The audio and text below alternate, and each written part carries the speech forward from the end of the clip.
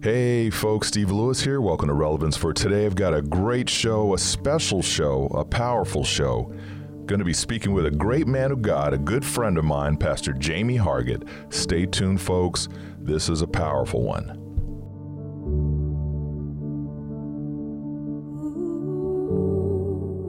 Okay, folks, thank you so much for tuning in. I'm excited. I can't tell you how excited I am to have Pastor Jamie Hargett on the show. I've known Jamie for over 24 years. He has a testimony. Let me tell you, I'm going to keep my mouth shut as much as I can, try not to cry too much, but the message that he has to share about his life is powerful, folks. Stay tuned. Stay involved in listening to this message. Hey, Pastor Jamie Hargett. Jamie, it's good to have you here, brother. Oh, it's such a blessing to be with you, brother Steve. And I just great fan of yours, and I love you. Love you like a brother Yes. in Christ. Love you I'd like too. to say thank you for everyone who takes time to listen today, that God would surely bless them, and that somehow everything I've gone through would make a difference in something they're going through. Yes. Yeah, that's beautiful. You guys have no idea. I've seen Jamie Hargett when he was at his lowest, and seeing him now as a mighty vessel, a mighty man of God, it just blows me away. I see him speaking online, and it just about gives me goosebumps. In fact, the man's made me cry a couple times, and he didn't even know it. So, Jamie, we're going to start. Yes. Hallelujah. That's when we know we really got him where it counts, right? When the teardrops start flowing, we know the Lord's using us to reach the hearts. So, the Holy Spirit, yes. Comforter has come, amen. That's right. That's what it's all about. Jamie is on fire for the Lord, folks. Let me tell you. Not me tell you. He's going to tell you. So, Jamie, let's start from the beginning. Where were you born? Well, I was born in Missouri, and I was born in Columbia, Missouri, June 6, 1971, to a 13-year-old mother. Wow. Who fought very hard to make sure that she could keep her baby in spite of all the obstacles, in spite of all of the people that said, you know, you can't have a baby, you're just a kid. And she actually had to go away for 2 or 3 months in a home for unwed young mothers. But she was determined that I was going to live, and praise God, by the glory of God and His grace. Her and I grew up together, if you might say, but she was a wonderful woman, and the best part of who I am comes from my mom. She went to be with the Lord when she was 43 years old. And the best part of who I am, some of the things that are really important about me, and the things I've known and seen in life when I was young, was I had a beautiful childhood, and it was because I had a 13-year-old mother who fought that I could live. Wow. And also it says a lot about my family and my grandmother, who was determined that this boy is going to, we're not going to, I never felt rejected by my family, but I know there was great turmoil and strife, as you can imagine, Steve. Yeah. But that was amazing. When I look back on it now, I didn't see the significance of it growing up, but God had a plan for my life. And although I went through many struggles growing up with a young mom, I never felt unloved.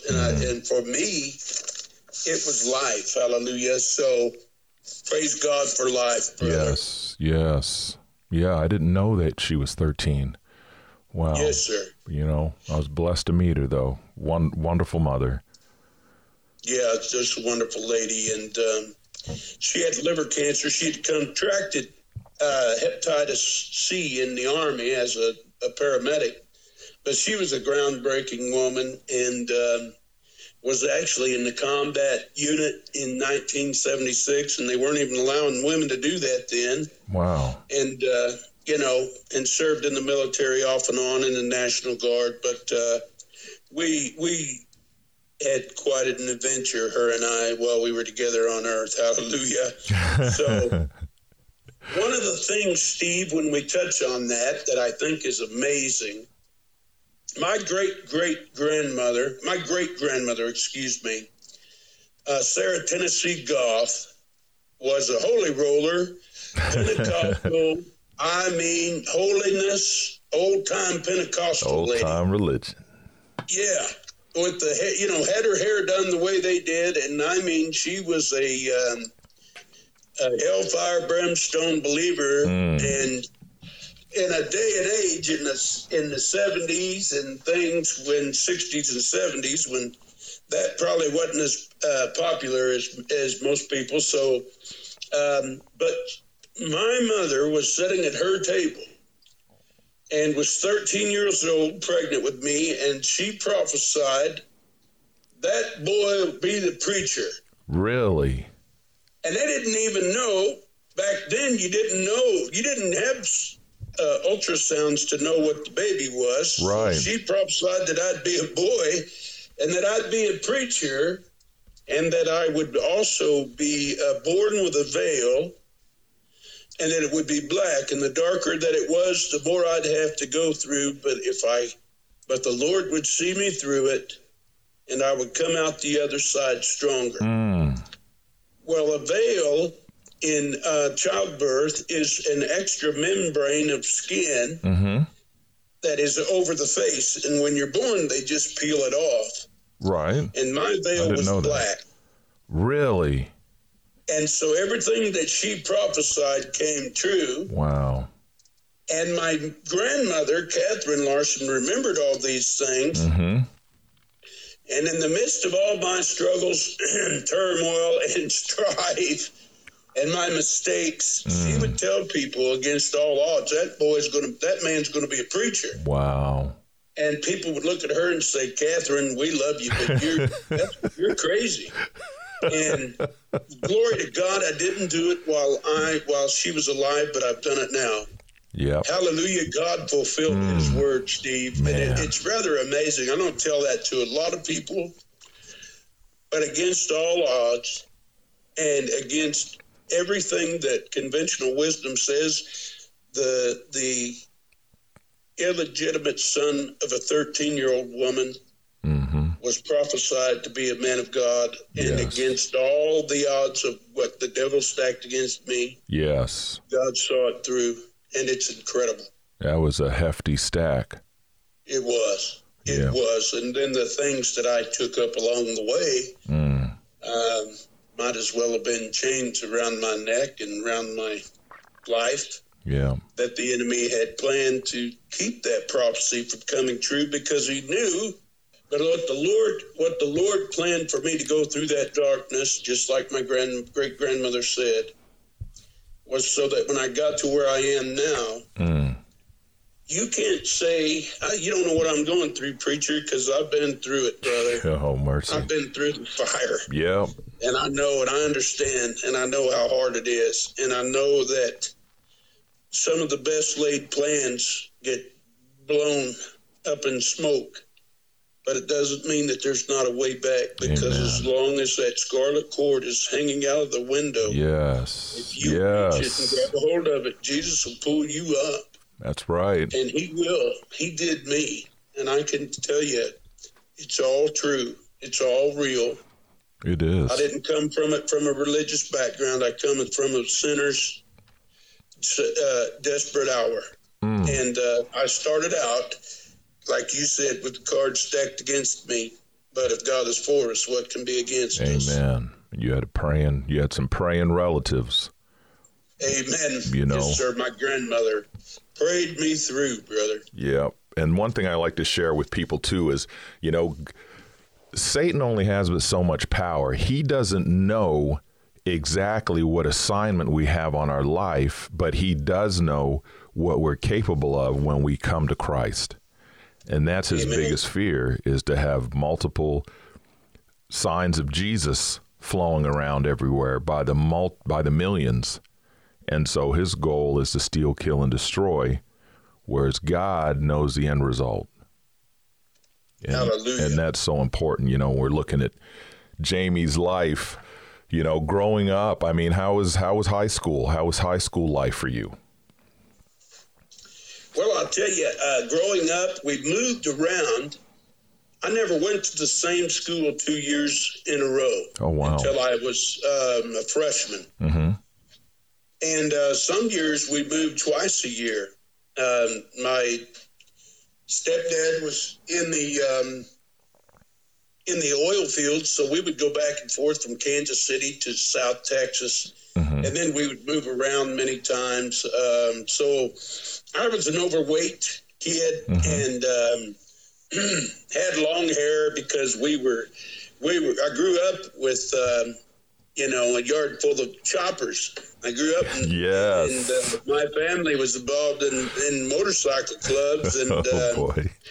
so here I have long hair, and we're moving around in South Texas, and you know what I mean. So but I had excellent grades, mm-hmm. and I had excellent work ethic. So I was always in like a advanced child program. Oh, okay. So when I got to high school, I had kind of come out of that style of being, and I wore very preppy clothes, and I was a great student and an athlete, mm-hmm.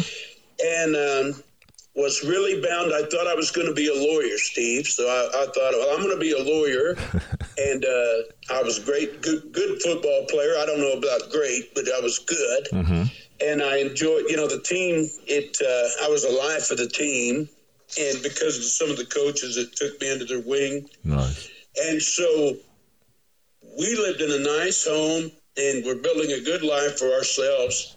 And then in the midst of it all, some things come into my mom's life and my stepdad's life, and a lot of things that come into a lot of kids' lives in the 70s and 80s. And, things that shouldn't have been. Yeah. And that nightlife started to creep into our whole life. Mm-hmm. And we lost a 5-bedroom house, and went from where I was going to, I was captain of the varsity. I was going to be captain of the varsity defense, and I'll never forget, Steve, a turning point in my life. Mm-hmm. I was going in my sophomore year, and my mom and my stepdad got a divorce, and it really got ugly. We ended up out of the home, and there was things going on that I had been shielded from that were now right in front of me. Oh, wow. And it was like I was watching my mom do things that I'd never thought she did, would do. And mm-hmm. I was watching the whole thing blow up and burn down, and then started, experimenting with things going, in life. And I want to tell you, there was a pivotal moment in my life, and I didn't show up for my sophomore year of football. And I'd been there, all along through 7th grade and everything in my hometown of Windsor, Missouri, where we met. Mm-hmm. And I knew everything was going wrong, and I'd started to drink, and I'd started to experiment with different marijuana drugs and other stuff. I mean, it was the 80s. That stuff was everywhere. It was pretty common. And right. But I didn't show up for practice, and we were standing in this apartment that was basically just a place. We didn't even have any furniture in there because Mom and I left this 5-bedroom home we'd all worked for, my stepdad. Everything just went just like that. It just come apart. And in that summer, I went from, really up and coming in the speech, drama club, debate, Latin club. I was excelling, was going to, just really shooting for the stars. Right. To just party. And my coach sent me a letter, and I'll never forget this turning point in my life. And I look back on it now, and I didn't understand the significance of it then. But he said, Jamie, we know that your family's going through some things, and we know that you're having a hard time. Mm-hmm. And we know that last year you didn't get to play as much as you thought you should have. But if you'll come back and start practice now. We'll waive what you missed, because I missed 2-a-days. Mm-hmm. And he said, we'll just start you right in, and we'll make you captain of the varsity defense. You've earned that spot. Oh, wow.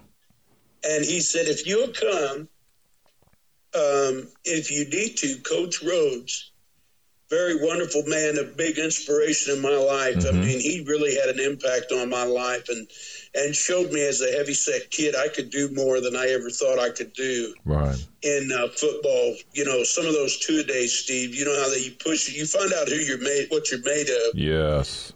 You know, in ways you'd never find out any other way. And he said, you know, Coach Rhodes will let you come and stay at his house. He has a room in the basement until your family gets it worked out, and he'll help you to go to school and things. Wow. And me and my best friends, there was 4 of us, we were always together then. Mm-hmm. We were all living this life, you know, where we were headed the wrong road. And they looked at me and they said, do it, Jamie.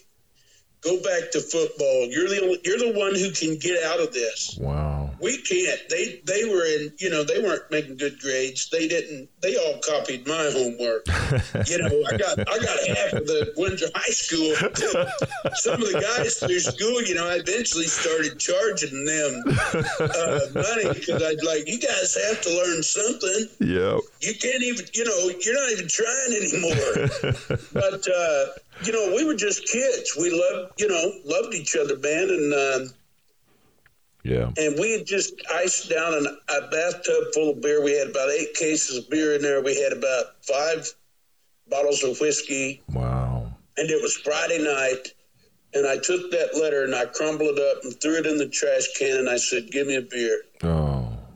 And that set a course for 25 years of my life. Wow. That if not for the grace of God, I wouldn't have made it out alive. Right. And it was within a year we were living in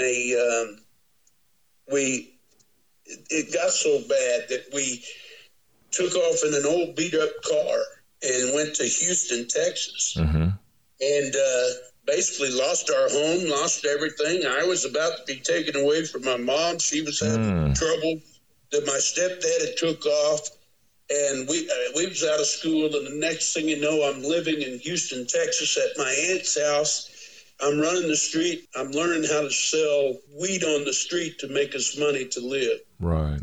And I went from going to be a lawyer to within a year, you know, run the streets of Houston, trying to find a way to get this out of this situation we were in. Right. And praise God for my aunt and my uncle who gave us a safe place to land, because we didn't have anywhere to go. And there was real blessings in that time, but it set a course for my life. And I'll never forget the transition, because I really had great dreams and aspirations. Right. But I want to say this, Brother Steve, the Lord showed me I was a great debater. I understood the law. And for years later, I understood it because I was always trying to beat the law. Hey, man. Right. Yep. I hear you. But now the Lord says you are a lawyer. You're pleading the case of the guilty before the judge and asking for innocence. Yes. That's and beautiful. I am fighting in the courts of heaven today, trying to get people before the judge, as many as I can, to say, Father, I plead the blood of Jesus over this life. They plead guilty. We're all guilty. Yeah. I did it. I chose a life of, you know, I didn't have a lot of choices in what was going on, but I made that choice that day. And it may have took God a long time and a series of tragic events to get me back, but he did. Yes. So wherever you're at right now, whatever you're facing, God is bigger than that. God can do what seems impossible to you right now. Yes, he can. Don't give up. Don't give up on your hope, on your dreams, on your aspirations. Don't give up on sobriety. Amen. Don't give up on the struggle. Don't give up on fighting and believing that God has better things for you. I don't care what it looks like right now, because in those days, I didn't know I was watching my mother fall apart. I watched the family that I love break up. I had made contact with my stepbrother and my stepdad, but we were estranged, and then it set a pattern of events that unfolded. And don't give up where you're at. Don't give up on your son or daughter. Yeah, that's Don't right. give up on that grandchild. Keep praying for them, because God's power is bigger than the circumstances that they are in. Amen. That's the perfect time to bring in where we met. And, Yes, sir. Your little brother, Max Pasantina. I was helping out with my dad. They were doing a ministry in Windsor, and they were setting up like a youth program, and somebody had donated a couple arcade machines. And, the whole purpose behind this was kids were going to be able to come in after school, have a place to go, and connect with people in ministry and have some role models. And so the couple times I went to help supervise, I noticed this blonde-haired little kid playing the machines every time. And I thought, what's that kid's story? And he goes, well, he didn't have a father at home, single mom, they're just trying to make ends meet. And one thing led to another, and the way Barb and I are is we truly believe in reaching out and helping others. And Samantha and Andrew, my son and daughter, they also know how mom and dad are. So we pretty much take someone in as a family. And so we took Max in as if he was our son, as if he was the kids' brother and a brother to them. And we started bonding with their family, and he was just a part of our family, period. We went clothes shopping, we bought extra clothes for Max. Max would come over and play, and they would ride bikes and do all kinds of fun stuff together, and really built a relationship. And that's when I met his older brother, Jamie Hargett, and just had a heart for you. You came up to me, and you couldn't thank me enough for taking your little brother in under our wing. And I made sure when I'd see Jamie Hargett, I'd see how he was doing. I'd treat him like anybody on the street, just love on them, and talk to you about Jesus every once in a while. And you kind of smiled and laughed it off. And, oh, yeah, brother, kept on going your way. And I remember we brought food to you folks. They brought food to you, and I had given you a Bible once, and, I never knew. Now explain to me, because I'm the guy that's reaching out to you in love, but I never knew what was going through your mind. So what was going through your mind when you would see me, or I would approach you, or bringing food, or giving you a Bible and talking about Jesus for a few minutes? I want to hear what... Well, I want to tell you that... because you're I'm the prodigal, and you're the brother that stayed home. Hallelujah. And the brothers that stayed home, I think they sometimes get a bad rap in that story, because all it mentions is his initial reaction. Right, the jealousy side. And if not for the brother that stays home, the prodigal doesn't have anywhere to come back to, the lost son, because it was the older brother who kept everything going and held the line. That's true. I'm going to tell you, there's a lot of people who are using, and I was using hard stuff. I was all in. I was going 90-0. I was the 80s hard rocker party, 90s, Ride or die. But I was a good person. Yes. And a lot of people need to understand that many times, if we let the sin define the person, then we're all rotten people. Yes. There are people who are struggling with addiction, struggling with the way they were brought up, struggling with this and that. And a brother like Steve comes along and helps my little brother. I should have been there more for my little brother and my mom. My mom was sick. She had the hepatitis C had really come on her. But also I was off to the races. I was living my life. I was single. I was young. I was free. and I was just out doing the, I'm a rock star thing, and I knew my little brother needed more. And I'll be honest with you, many times when I'd go around him, I shouldn't have been, I didn't want to be his influence. I didn't want him to end up like me. Right. And so when I saw that he had a godly influence, and I saw a genuine man, a genuine person, one thing that I did, Steve, when I could tell when you live that life, you have to be able to read people, because they're either going to set you up, snitch you out, they're going to stab you in the back, or they're real people. Right. And I could tell that from good people, Christian people too. And I knew, hey, this guy's genuine. He doesn't have any ulterior motives for helping my brother, other than he's a good man who wants to help my brother. And I knew my little brother needed help. I knew my mom needed help.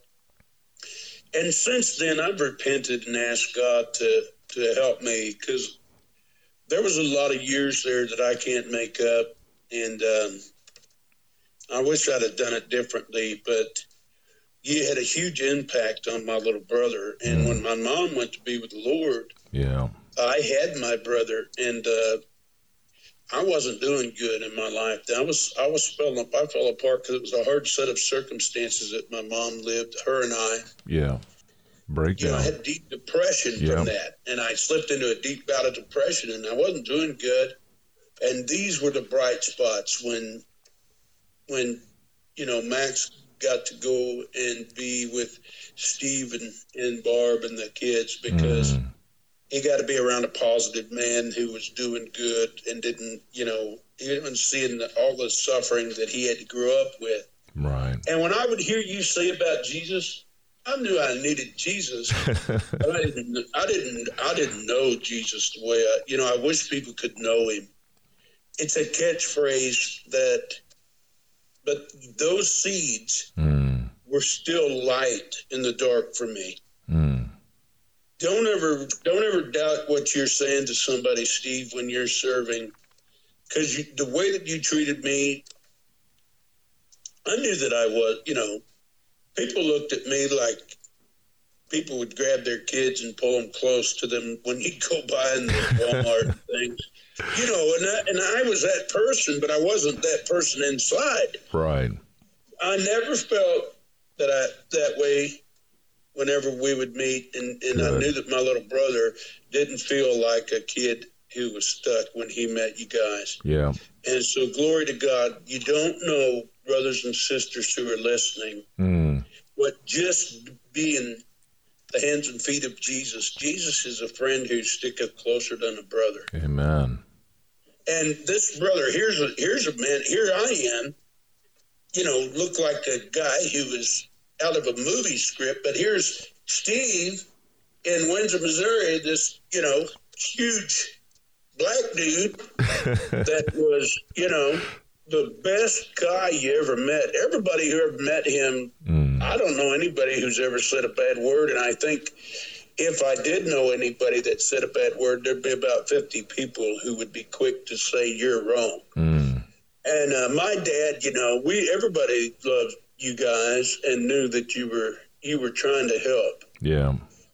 You were making a difference in Windsor and made an impact while you were there, and praise God, because my little brother, when he needed a light, and because my mom was really sick. Yeah, she couldn't help really it. She was sick. Her liver was failing, and his brother was running wild. And here he was, and here comes a gentle a man who, and his kids were so welcoming, and Max felt like he belonged. I can't tell you what that did, and I appreciated it. So when you told me about Jesus, I knew I needed Jesus, but I didn't think that it was time yet. I was just running. I was running, and something, Steve, sometimes that's the way I grew up. Yeah. So I didn't feel like we were really doing anything that bad. And now the consequences of it all eventually, caught up to me. But praise God for the witnesses like you that made me feel like, hey, there is still hope for me. Love. Yep. Just show you the love, man. I just wanted to love on you.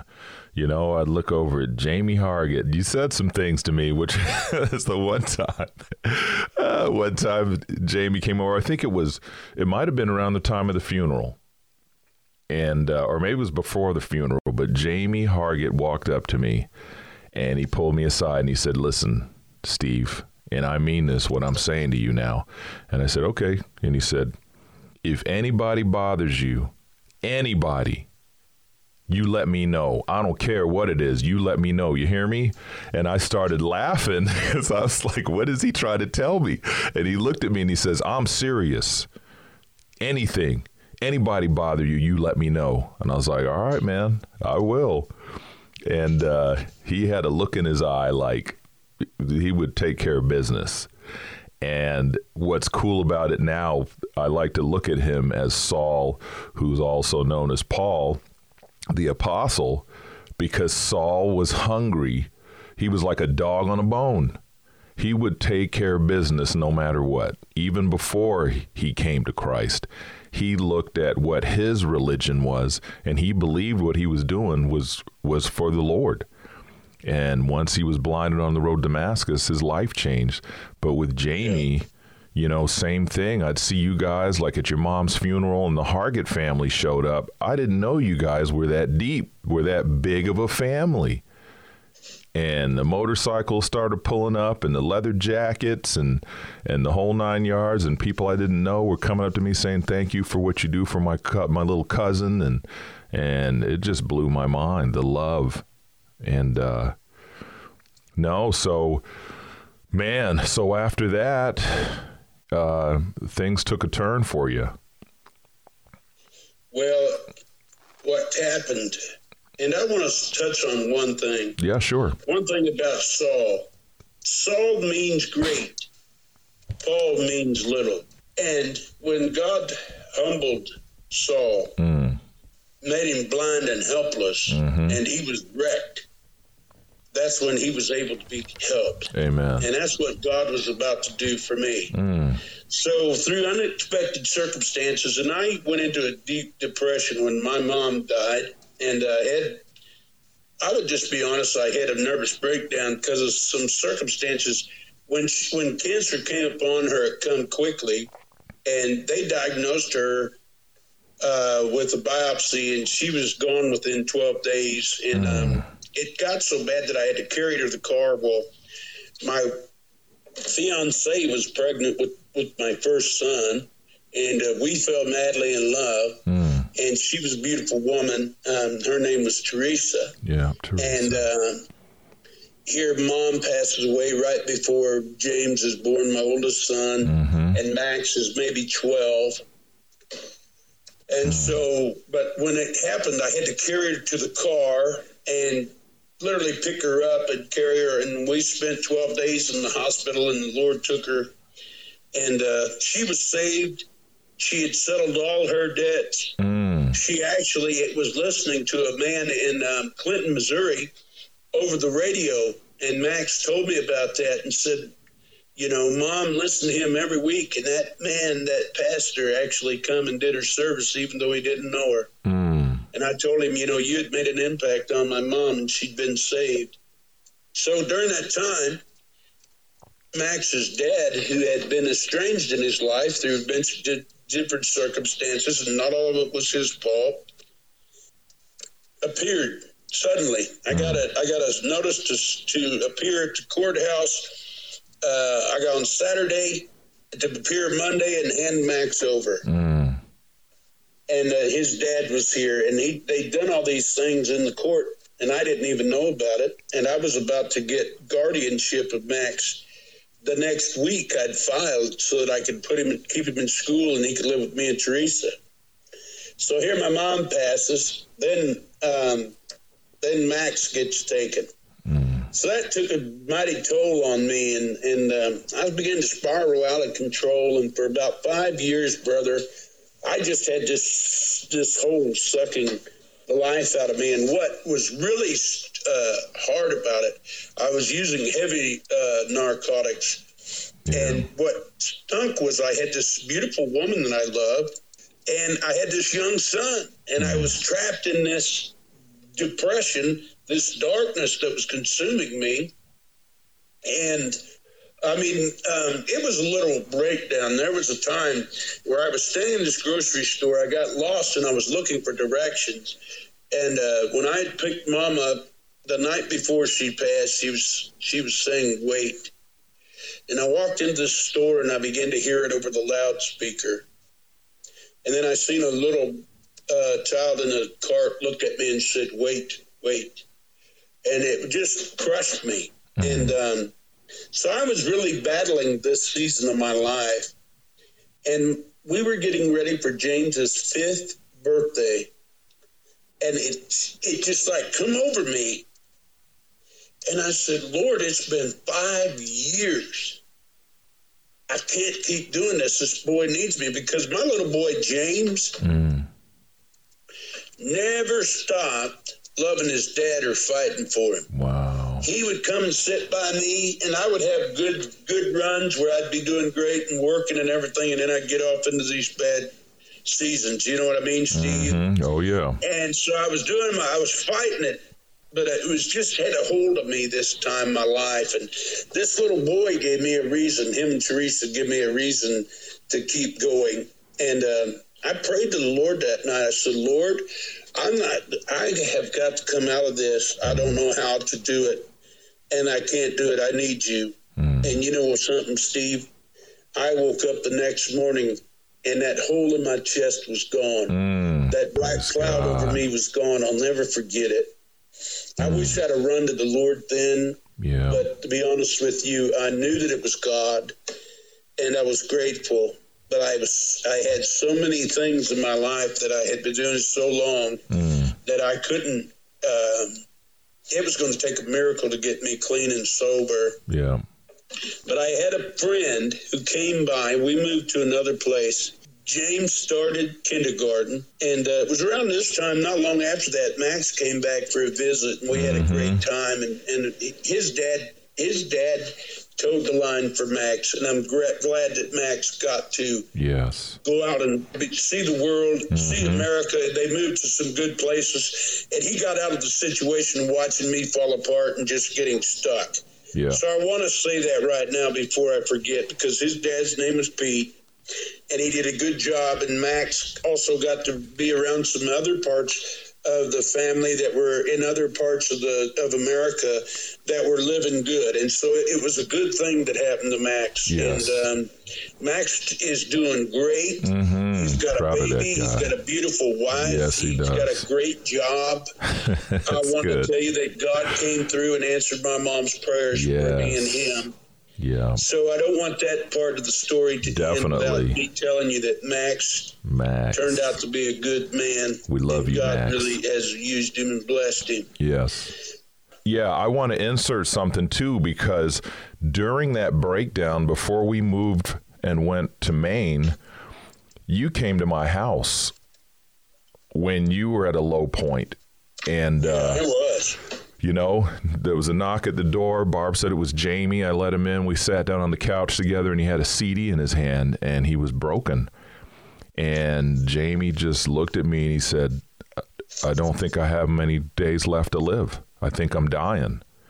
And you said you're coughing up black stuff, and you had mentioned you had the soft spot on your skull, and you handed me a CD and said, "Can you do me a favor? When I die, can you play this at my funeral?" And it's true. Yeah, it was a heartfelt moment, and I know I prayed for you, because I wasn't going to sit there and accept that.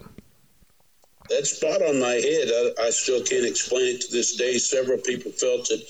It was about the size of an egg, and it was soft up above my skull, and I was sick. And, I don't know how God turned that around. But well, Barb, prayers, brother. Prayers. Yeah, prayers. And Barb said something this morning. She said, "Make sure I mention this in this interview." She said, "You tell Jamie Jamie was planning for a physical death, but God was planning for a spiritual birth. Hallelujah. Isn't that beautiful? It is. The old man was passing away. Beautiful human being and yes. beautiful woman inside now. Yep, she is. And she wanted me to share that. You know, your ability, your family's ability to see people for how God sees them and not how they appear in life. We were a hard group. We were what your parents warned you about. I mean, you know. Here come the Hargets. We weren't going out and coming after innocent people, right? Or victimizing, people, or doing all these things that a lot of people think people do. It's just who we were, right? And it was the times that we were in. And then also to know that.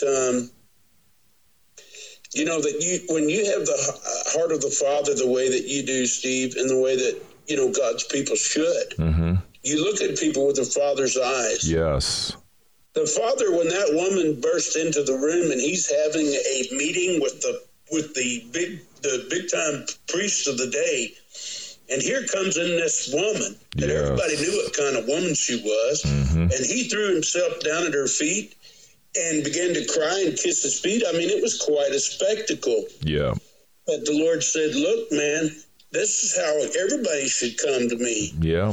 And because in Jesus' eyes, he said, woman, your sins are forgiven. Yes.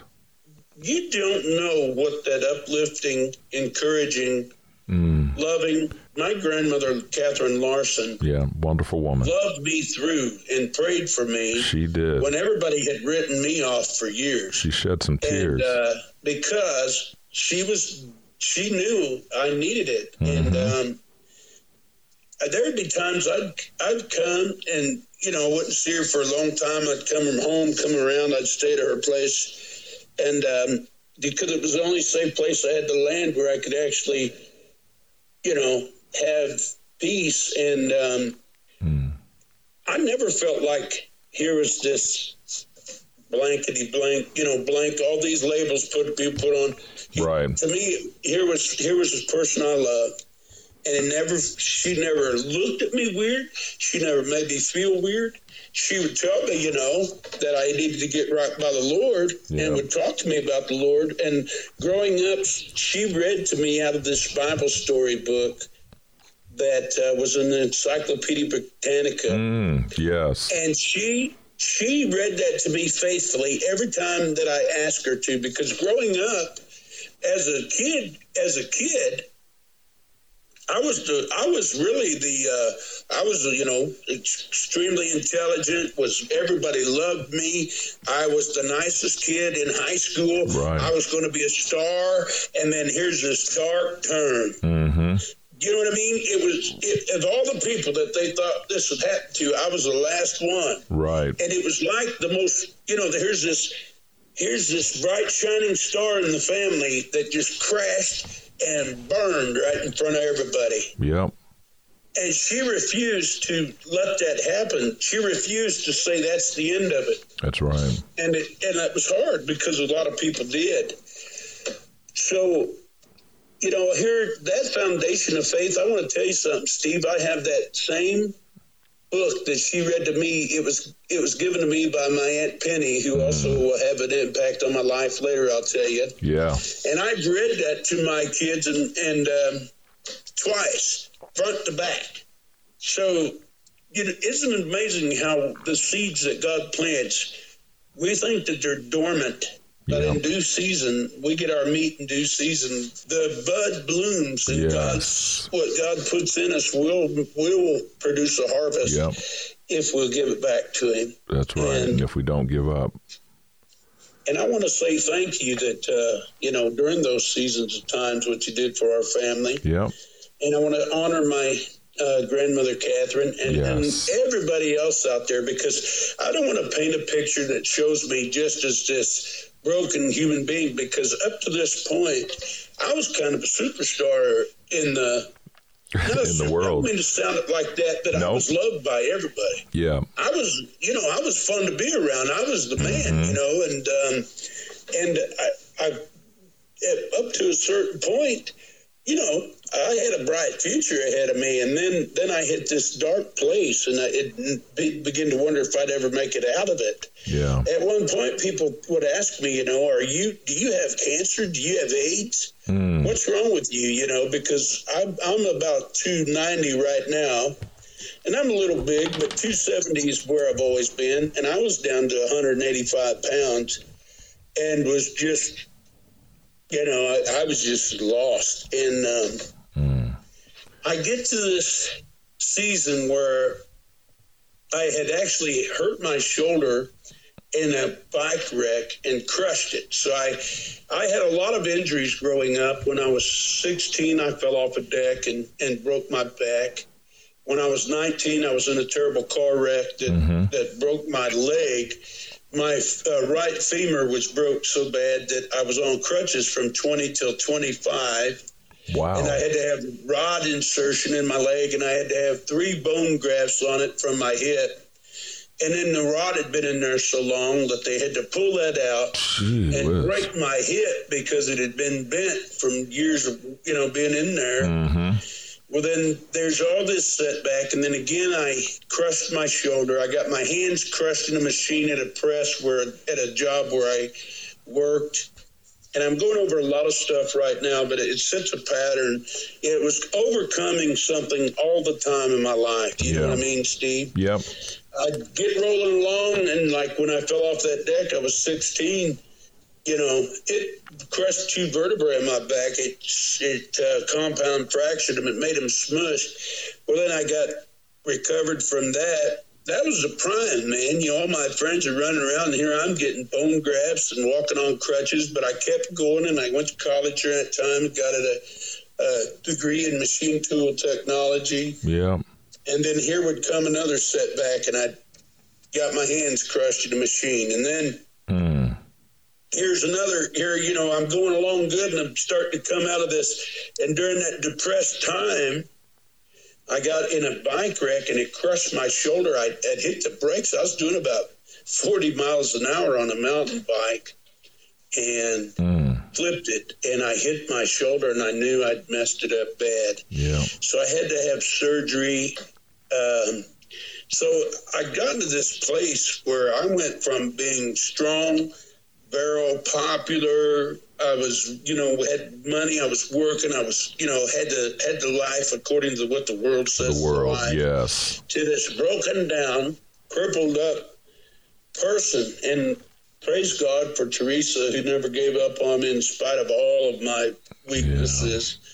Yeah. And, she was sticking by me. And James gave me a reason to want to keep trying. Yeah. And my addictions have become serious, and here comes one morning. It was a cold morning. Out of nowhere, here comes a friend of mine knocking on the door, and his name was Chad. I won't say his last name, so I don't have permission. But I grew up playing football with this friend, and he remembered me, from who I was, who I was going to be. Right. And he shows up at my house, Steve, out of nowhere and says, "You want to go to work?" Well, he'd worked me a little bit here and there before, helping him with, feeding cows and stuff. And I'm like, "Sure, when do you want to go?" He's like, "Right now." And I said, "What?" Well, I'm out of shape, but, I'd become weak from that shoulder injury. I hadn't worked in 2 years. Yeah. I'd gotten depressed. I'd gotten I'd gotten in a place where, and I said, "Well, I don't have any boots or, I don't know. I don't have any, I don't have any coveralls." He said, "I'll buy you some." Well, he poured concrete and they did basement walls. And he wouldn't take no for an answer and waited for me. He said, "Well, we'll wait for you." Wow. And I'm like, "What?" Well, I was trying to get out of it, and there's something in me that just said, "You got to go." Mm-hmm. And so here's a lifeline. Take it. And I went to work for Chad and the crew and everybody, and they knew where I was at in life. Mm-hmm. And that job was the place where I started to build back up. And even though I still had these problems in my private life where I was struggling, with being accountable and being clean and sober and this and that, Chad stuck with me. And that first day, I can't remember how many of those concrete panels that I lifted, but they let me do all of them because they wanted to see, is this guy, Yeah. They knew that I was having a heck of a time. Mm-hmm. But, it was a project for this friend of mine and his family, and he'd come, and I don't know who all told him to go get him, but he decided, I'm not going to watch this. My friend's I'm going to come back and get this guy. Nice. And by that summer, I'd gotten back in shape. I was showing up for a job.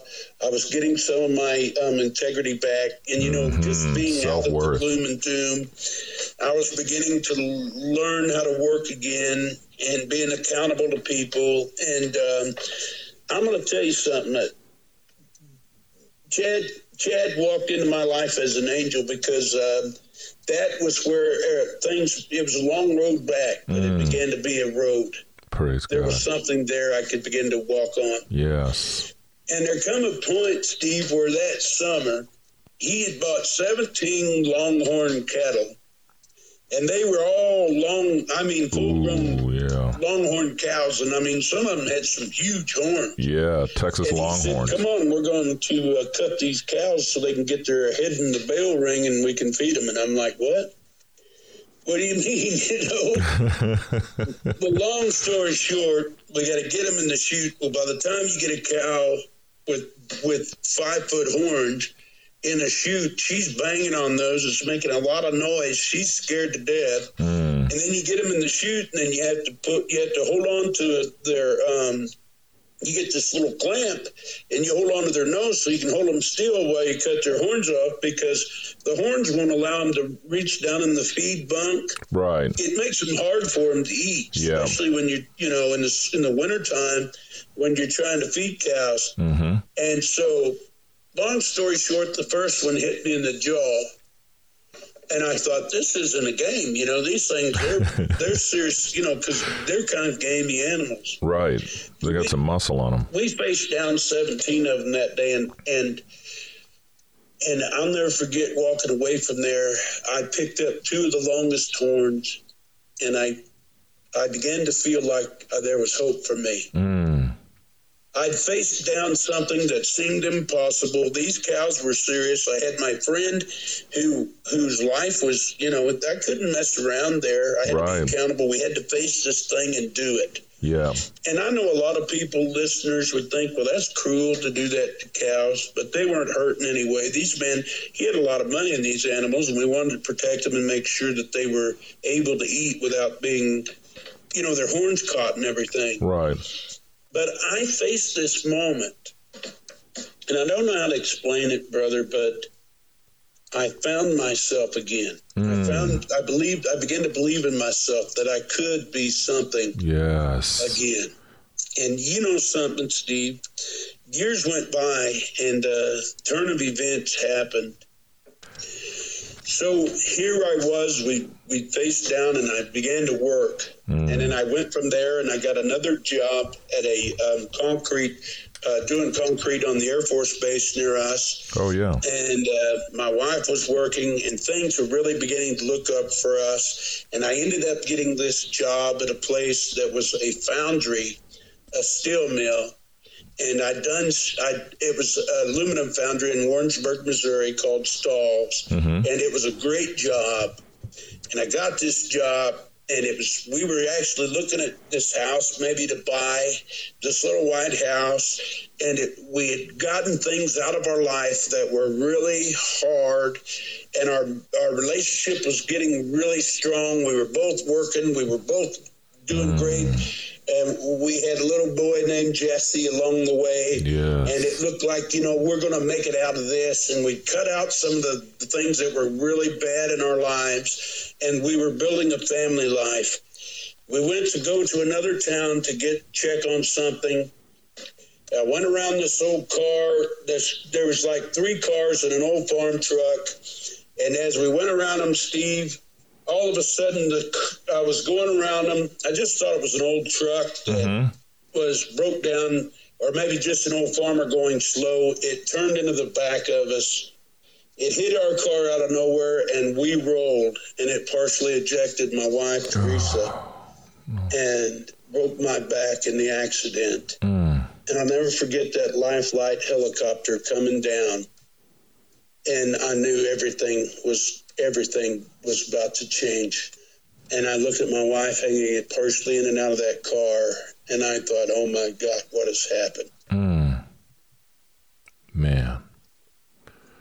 We were building up to something really, everything was beginning to change. Yeah. And then out of nowhere, just in a beautiful sunny day with a mile-long straightaway, ended up that Teresa's back. She had a traumatic brain injury and she was left quadriplegic. My back was severely broken. And this is just 2 days after Thanksgiving. Wow. And it shattered everything. And I don't know how to put into words how I was wrecked. Yeah. I ended up wrecked. She was in the hospital in Kansas City, and I began to fall apart again. Man. I ended up in prison, and I gave my life to Jesus there. And that's where things began to change. Wow.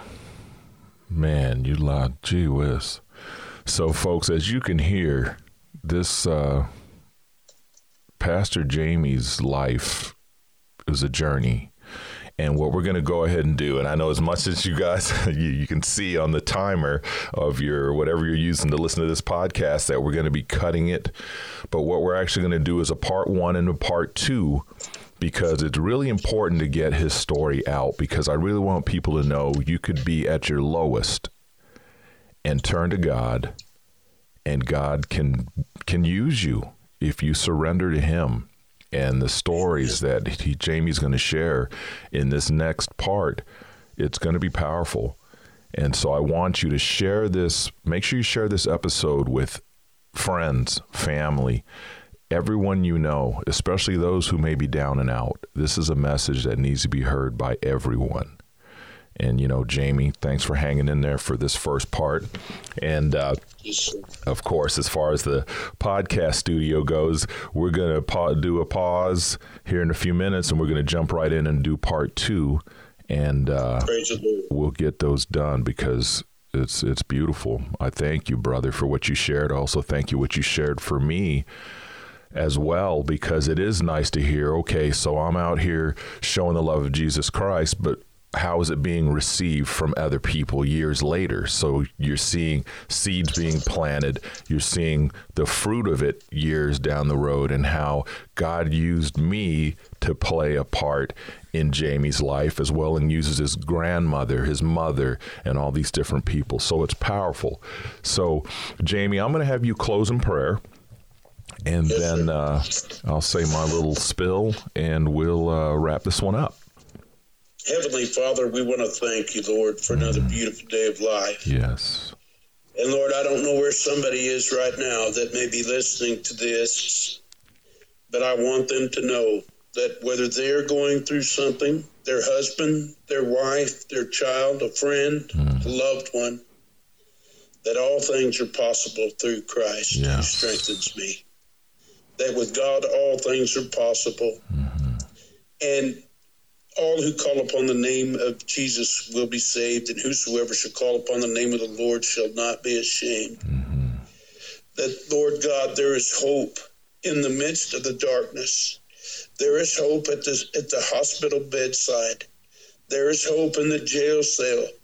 There is hope at the scene of a terrible crime. There is hope everywhere that Jesus is, and Jesus is everywhere.